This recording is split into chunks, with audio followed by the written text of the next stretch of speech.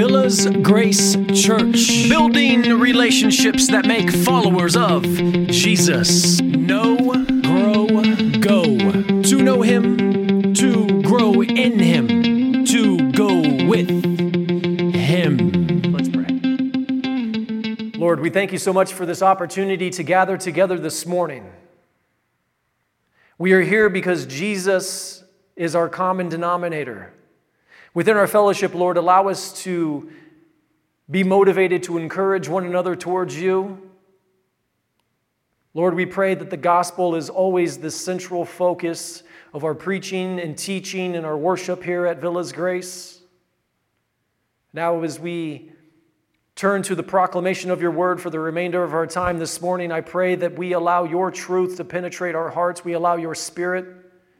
We allow Him to convict us in such a way that encourages us back to you.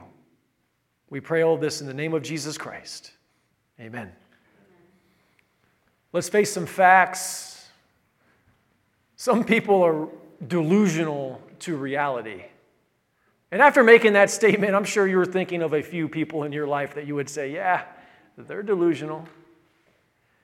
The definition of delusional is this, for those of you that may be wondering. It's just simply having false or unrealistic beliefs or opinions. Just yesterday, I was told I was delusional. I kid you not, yes. Some of you are like, it's about time somebody called you out. No, I was in the barbershop, good client. He comes in. He's one of those guys, I kind of wind him up, a little bit, because it doesn't take much, and then he just entertains everybody as he just continues to just get angry about everything. But then he's like half joking, half not, but he entertains everybody for his time in there. And I just know exactly what to say just to get him going. And I got him going just a little bit, but then it turned into this. He told me I was delusional, and he said, I'm delusional because I believe in this cosmological genie that lives in the sky, and he was actually referring to God when I heard him say that. He said, I'm delusional because I believe in something that's not real. And I had shared with him, over the times that he's come in, that Jesus existed before the foundation of the world. So his whole thing is, and you're even crazier and more delusional because you believe that Jesus existed before Christianity existed. Now, what he doesn't quite understand is that Christianity has always been part of God's plan. Therefore, Christianity existed before the creation of the world too. And he even said that, what are you going to do? How are you going to show me that Jesus existed before? And I just wanted to say to him, but because I wound him up so tight, and now he was unraveling, I didn't have a chance to get a word in, but you can use the whole entire Bible to prove that Jesus existed before the foundation of the world. In fact, it's almost like, where do I start? Where do you want me to start to prove to you from God's word that Jesus did in fact exist? But nevertheless, I was called delusional. But I never found myself in this book here. This is a book by Victoria Shepherd, and in her book it's titled Histories of Delusion. She gives accounts of delusional patients and physicians who actually studied them. I just want to go through just a few of these accounts that are found within this book. One patient is a clockmaker who actually thought his head had been chopped off and accidentally swapped for another head. There's another patient who was a London tea broker who interrupted Parliament to warn the politicians that there was this device called an heirloom that was actually controlling their thoughts. There's even the account of a middle-aged housewife who showed up at a Parisian police station to report that her entire family had been replaced by doubles. Though these extreme examples of delusion are just that extreme, there's an interesting observation from this book I think that we should take note of without even having to read it. I'm going to go ahead and share it with you. And this observation is indicative of all who succumb to a delusional way of thinking. So everyone who succumbs to a delusional way of thinking actually sees this reoccurring pattern happen, and it's evident from the patients that were studied in this book. And it's been noted that this pattern contains patients or anybody who's delusional that actually wants to preserve their respect. They want to be respected. Even though they're delusional to reality, each and every one of them still wanted to be respected. And each patient in this book actually attempted to protect their respect that they think that they're owed through delusions of grandiosity in order to restore their dignity and their self-worth. Delusions of grandiosity can potentially be elevated to delusions of grandeur, which manifests itself through inflated levels of self-importance. That's really what happens. Delusional thinking leads to elevated levels of self-importance. Brothers and sisters, self-importance is an enemy of the gospel. Also, do you know who else was delusional? We can put these patients aside. We can put myself aside from what the man accused me of being delusional to the other day. There actually was another people group that we've been getting to know over the last few weeks that was delusional as well. And that was the crowd that had been following Jesus. They were delusional. The past few weeks we've discussed their inability to observe reality, the reality of Jesus' miracles, the reality of his claiming to be the bread of life, the reality in which Jesus stated this, "For I have come down from heaven not to do my own will, but the will of him who has sent me." However, I'd like to take this one step further. Anyone who does not know that Jesus is God, anyone who does not know that Jesus was the perfect sacrifice for sin, anyone who does not know that eternal life is solely contingent upon Jesus and him alone is delusional. Simply, they're blinded by their own delusions of self-grandeur, aka an elevated self-importance, aka the enemy of the gospel. And this brings us to the title of our sermon this morning, and that title is this: The Source of Eternal Life.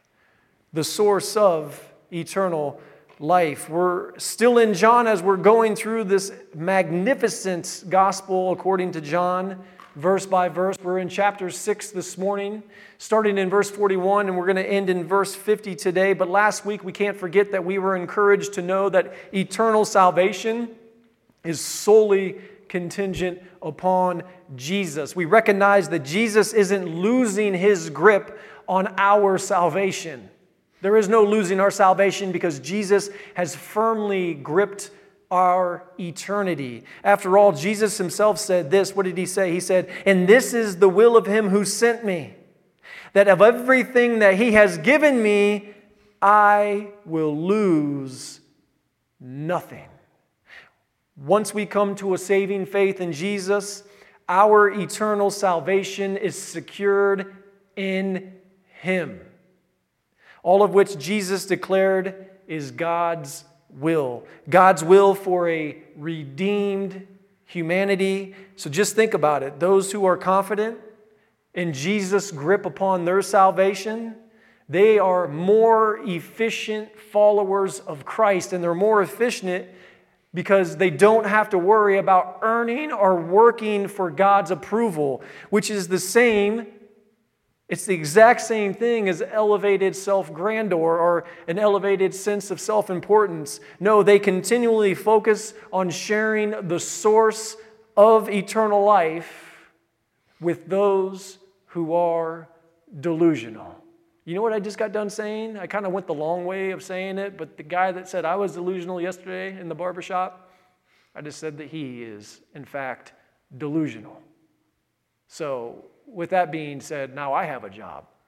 If I'm confident in Jesus' grip upon my salvation, if I don't have to worry about earning and working for God's favor, my job is to pray for him, and my job is to share the gospel with him as he comes in. And I'm sure you have people in your life that you know that you can do the same with as well, because we don't want to be in a position where we don't share the gospel with those who are delusional to the reality of the gospel, in which we see Jesus doing right here in all of 6 of John. And let's go ahead and get into our verses, starting in verse 41 and ending in verse 50.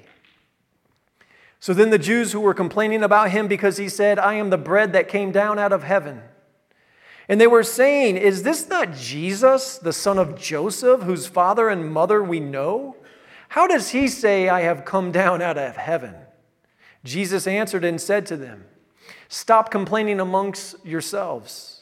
No one can come to me unless the Father who sent me draws him, and I will raise him up on the last day. It is written in the prophets, and they shall all be taught of God. Everyone who has heard and learned from the Father comes to me. Not that everyone has seen the Father, except the one who is from God. He has seen the Father. Truly, truly, I say to you, the one who believes has eternal life. I am the bread of life. Your fathers ate the manna in the wilderness, and they died. This is the bread that comes down out of heaven, so that anyone may eat from it and not die. Amen. As we look to put these verses into one sentence that becomes our main idea, it looks just like this. Our eternity is forever secured through repentance of sin and faith in Jesus. Our eternity is forever secured through repentance of sin and faith in Jesus. So before we begin, before we get into verse 41 and start this process this morning, we must remember that the crowd that had been following Jesus, they were actually Jewish. This crowd that we've been seeing leading up until this point was actually Jewish. And their delusions to the gospel actually stemmed from their unbelief. See, it's their unbelief that had them complaining about him, as you see right here as we begin in verse 41. You can see where it says, complaining about him. This is the same behavior of their Jewish ancestors that we saw in Exodus. So let's go to Exodus chapter 16, verses 2 and then 8 and 9. I'm going to read these for you. They will be on your screen as well.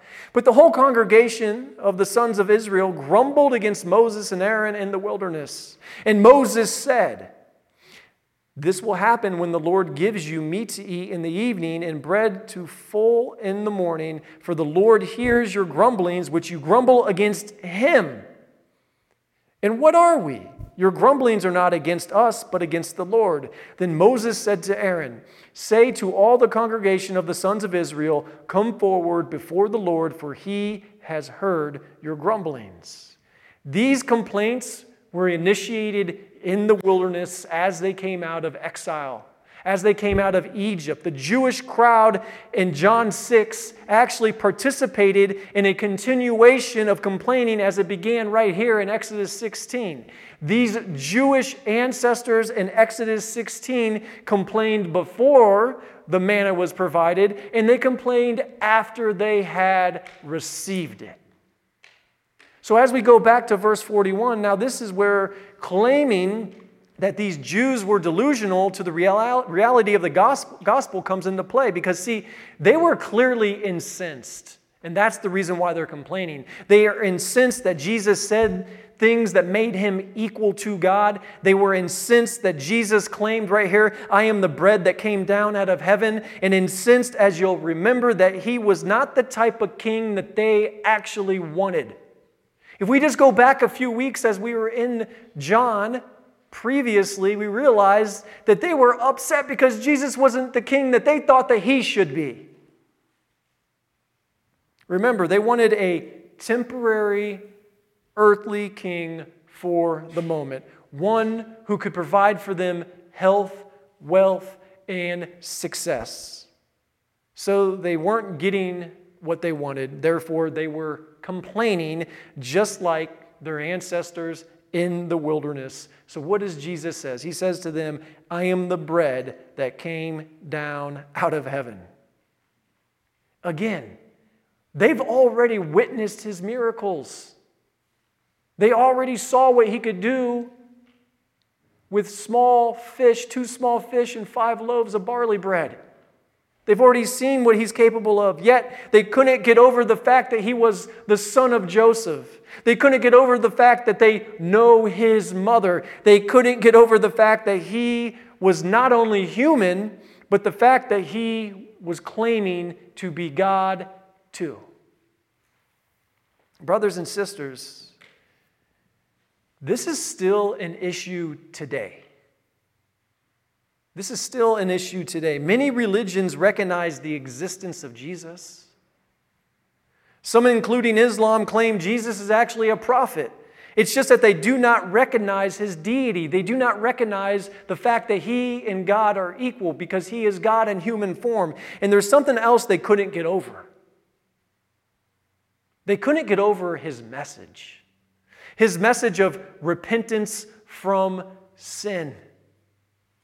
And his message of faith in him as a prerequisite to enter the kingdom of God. This message is the reality of the gospel.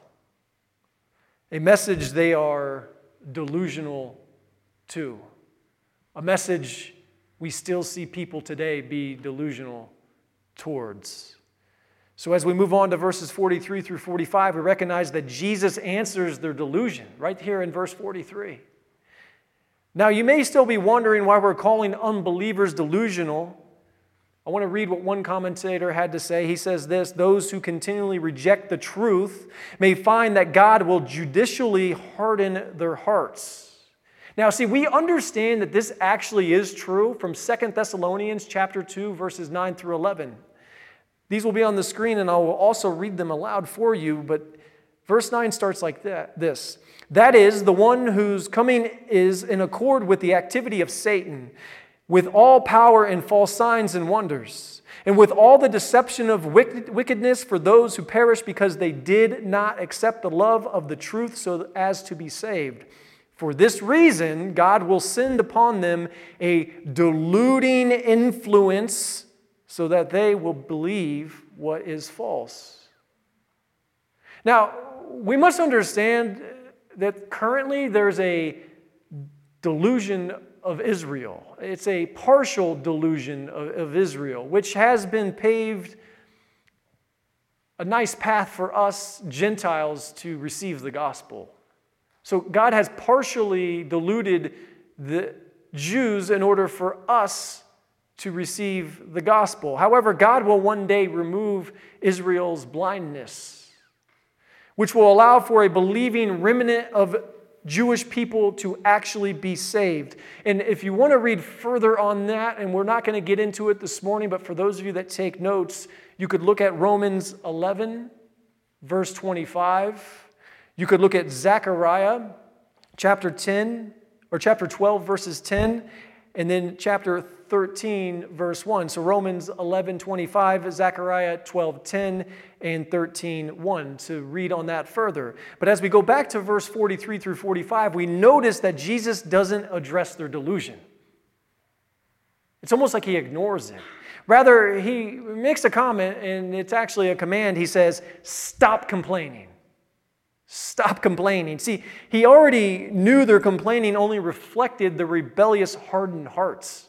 He knew the source of where this complaining was coming from, and he also knew that if he chose to defend himself, they'd only reject his message again because they had been rejecting the gospel. Now, when Jesus says this here, he says, no one can come to me unless the Father who sent him or sent me draws him. We understand that this is along the same lines as what we just read from Thessalonians, 2 Thessalonians, that is, chapter 2, verses 9 through 11. It is God who controls the deluding influence. The deluding influence originates from God, and it is sustained by God. Brothers and sisters, salvation belongs to God, not man.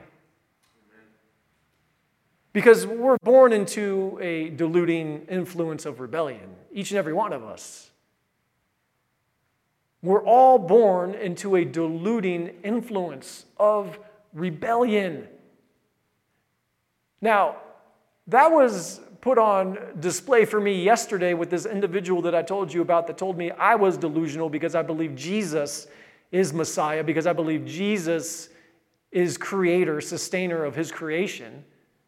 And his example to me, because he claims to be an atheist, was he could actually, and I'm not going to do what he did or say what he said, but he used some expletives and looked up at the ceiling and said, I can do this to God.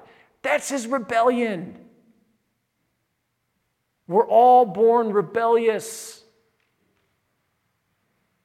If we're born with a natural tendency to be rebellious, only Jesus could save us from that rebellion. We can't flip the switch and turn the rebellion off. It's not our work. It's the work of Christ. Because we're so easily enticed by our own grandiosity, aren't we? Because our inflated sense of self-importance, we can only come to the source of eternal life if we've been drawn by God himself. So if you're hearing this message this morning and you're unsure about your salvation, through God's word, he's drawing you to him. If you're hearing this message and you know that you can't save yourself, if you know that there's no amount of work that you can do on your own to please the Father, then he is drawing you to him through his gospel, which says, only I can save you. You can't save yourself. This is because only God can draw us out of our delusion to the reality of the gospel. We were all delusional to the gospel at one point until the Lord intervened in our lives. This is why we know that we cannot lose our salvation too, though. If we know that only God can draw us into salvation, then we know that we can do nothing to lose our salvation, because Jesus, as it says in the title of our sermon this morning, is the source of eternal life. The source. And it's his work that saves us. If it were our work, then yes, we could lose our salvation. If it was contingent upon what we could do, then yes, we could definitely lose our salvation, but we know that it's not our work, which is why in verse 45, Jesus paraphrases Isaiah 54:13. I'm just going to read it for you. It won't be on your screen. Isaiah the prophet wrote this: all your sons will be taught by the Lord, and the well-being of your sons will be great. What Jesus is saying, he's saying those who come to a saving faith do so as they're supernaturally instructed by God. Brothers and sisters, you're delusional to think that salvation is contingent upon your work. Only a rebellious heart believes that the work of the individual can please a divine God. What kind of God would God be if we could impress him? He wouldn't be a God, would he? This is the deluding influence in the world.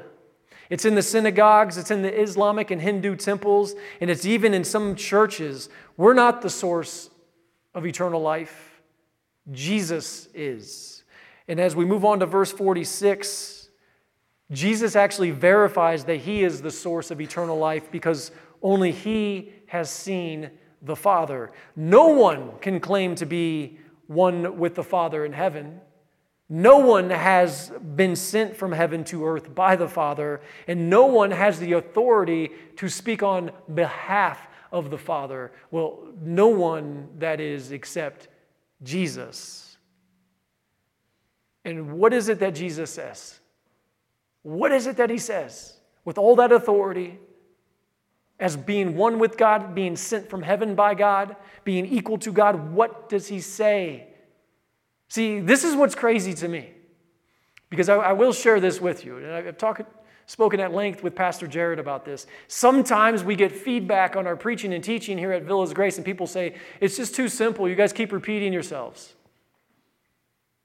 Well, what does Jesus say right here? He says, truly, truly, I say to you, the one who believes has eternal life. If Jesus shares that, if that is his message that is recorded in God's word, we will preach that. It's just that simple. Why is the preaching not simple to those who know the gospel, because we understand how complex our sinfulness is. When you understand how complex of a sinner you are, you want to hear the gospel. When you're delusional to the reality of the gospel makes no sense, so then you just think that they're just repeating themselves over and over and over again, but no, we're not. I don't know about you, but I didn't stop sinning this morning. Did you stop sinning this morning? Are you sinful? Have you graduated to a level where you don't sin anymore? I need the gospel. I should be the number one preacher of the gospel to myself daily. You should be the number one preacher of the gospel to yourself daily too. We're talking about big ideas here. Jesus is claiming to be the bread of life. Jesus came from heaven as God, took on human form. That's pretty complex, isn't it? That's a concept that doesn't make sense to our human minds. So we have to simplify our need for Christ over and over and over again, because we live in a world that is under a deluding influence, and our job as believers is to share our faith with others who are under that delusion. How do you crack through that delusion when you share the gospel? You don't, but Jesus does. And maybe when it's your prime time opportunity to share the gospel with somebody else, Jesus already cracked that nut for you to be able to share what it is that He's called you to share in their life. And then the gospel starts making sense to them because they're no longer delusional. Truly, truly, I say to you, the one who believes has eternal life. The one who believes, the one who trusts God's self-revelation in Jesus, because that's what Jesus was doing to this delusional crowd. He was revealing Himself as God. I don't know what else He had to do. But still, yet they were delusional, even though they were seeing Jesus perform these miracles in the flesh. Now, we've been discussing how salvation cannot be lost. So with that being said, do you notice anything significant about verse 47? Because I don't want to just make statements and then just continue on without actually backing up the reason why we make the statements that we make. And right here in verse 47 is a prime example as to why we know we cannot lose our salvation. Because what does it say? It says, has eternal life. Our possession of eternal life is present tense. It doesn't say will have eternal life. It doesn't say had eternal life. It says has eternal life. Present tense. We possess eternal life present day. And this indicates that not only can we not lose our salvation, but it also indicates that we can enjoy possessing eternal life now. Not in its entirety, but we can enjoy certain aspects of eternal life now. So instead of being worried about whether or not you've done enough to please God, we're free to be confident in our salvation. Therefore, we can confidently focus on sharing the source of eternal life with those who are delusional to the reality of the gospel. The gospel makes sense to us because the Holy Spirit lives within us. Because we can sit there and say, yeah, I am very sinful. In fact, I understand a little bit more about my sinfulness today than what I did yesterday. In the same person that I need, Jesus is the same person yesterday that I need today, that I'm going to need tomorrow, that I will need forever. The message doesn't change. We've discussed too, Pastor Steve discussed Wednesday night in our men's group how we will see the scars of Christ for all of eternity. And that's because He died the perfect sacrifice. He doesn't need a resurrected body. His body knew no sin. So therefore, we will still see the flogging that He took. We will see the nail holes for all of eternity. So this gospel message that we preach, the one that we could be accused of being too simple about, and repeating ourselves on, is the same gospel message that God will remind us of for all of eternity when we see Jesus. So why would we not preach that now?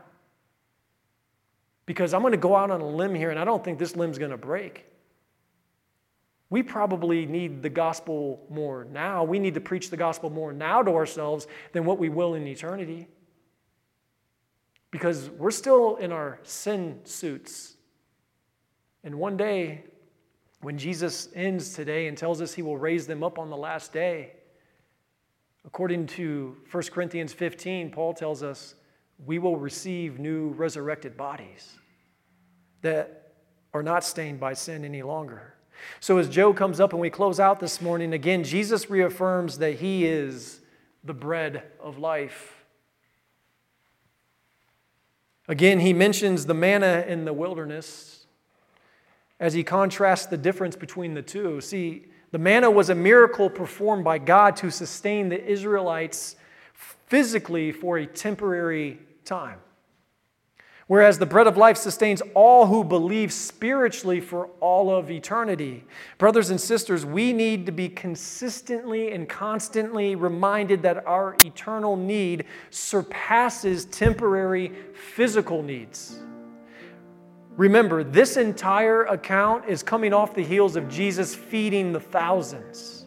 His audience, the crowd that was following him, only pursued him for another free lunch. And I don't know about you, but I learned a long time ago that there is no such thing as a free lunch. Those who are not under a deluding influence understand this fact. Eternal life will ever only cost us one thing. I'm going to say that one more time. Eternal life will only ever cost us one thing. That one thing that eternal life will ever cost us is this: our lives. That's it. We get this from Matthew chapter 16, verse 25. For whoever wants to save his life will lose it, but whoever loses his life for my sake will find it. This is Jesus' message to the world that's under a deluding influence. This is the gospel, and Jesus is the source of eternal life. So no, even as it pertains to salvation, there is no such thing as a free lunch. We must lose our life in order to save it. So how does one lose their life then? How is it that you lose your life? It's simple. By repenting of your sin and placing your faith in Jesus. And this is the reason why our main idea this morning stated this: our eternity is forever secured through repentance of sin and faith in Jesus. Let's pray. Lord, we pray for the deluding influence over the world. We know that it will increase as the Antichrist is revealed.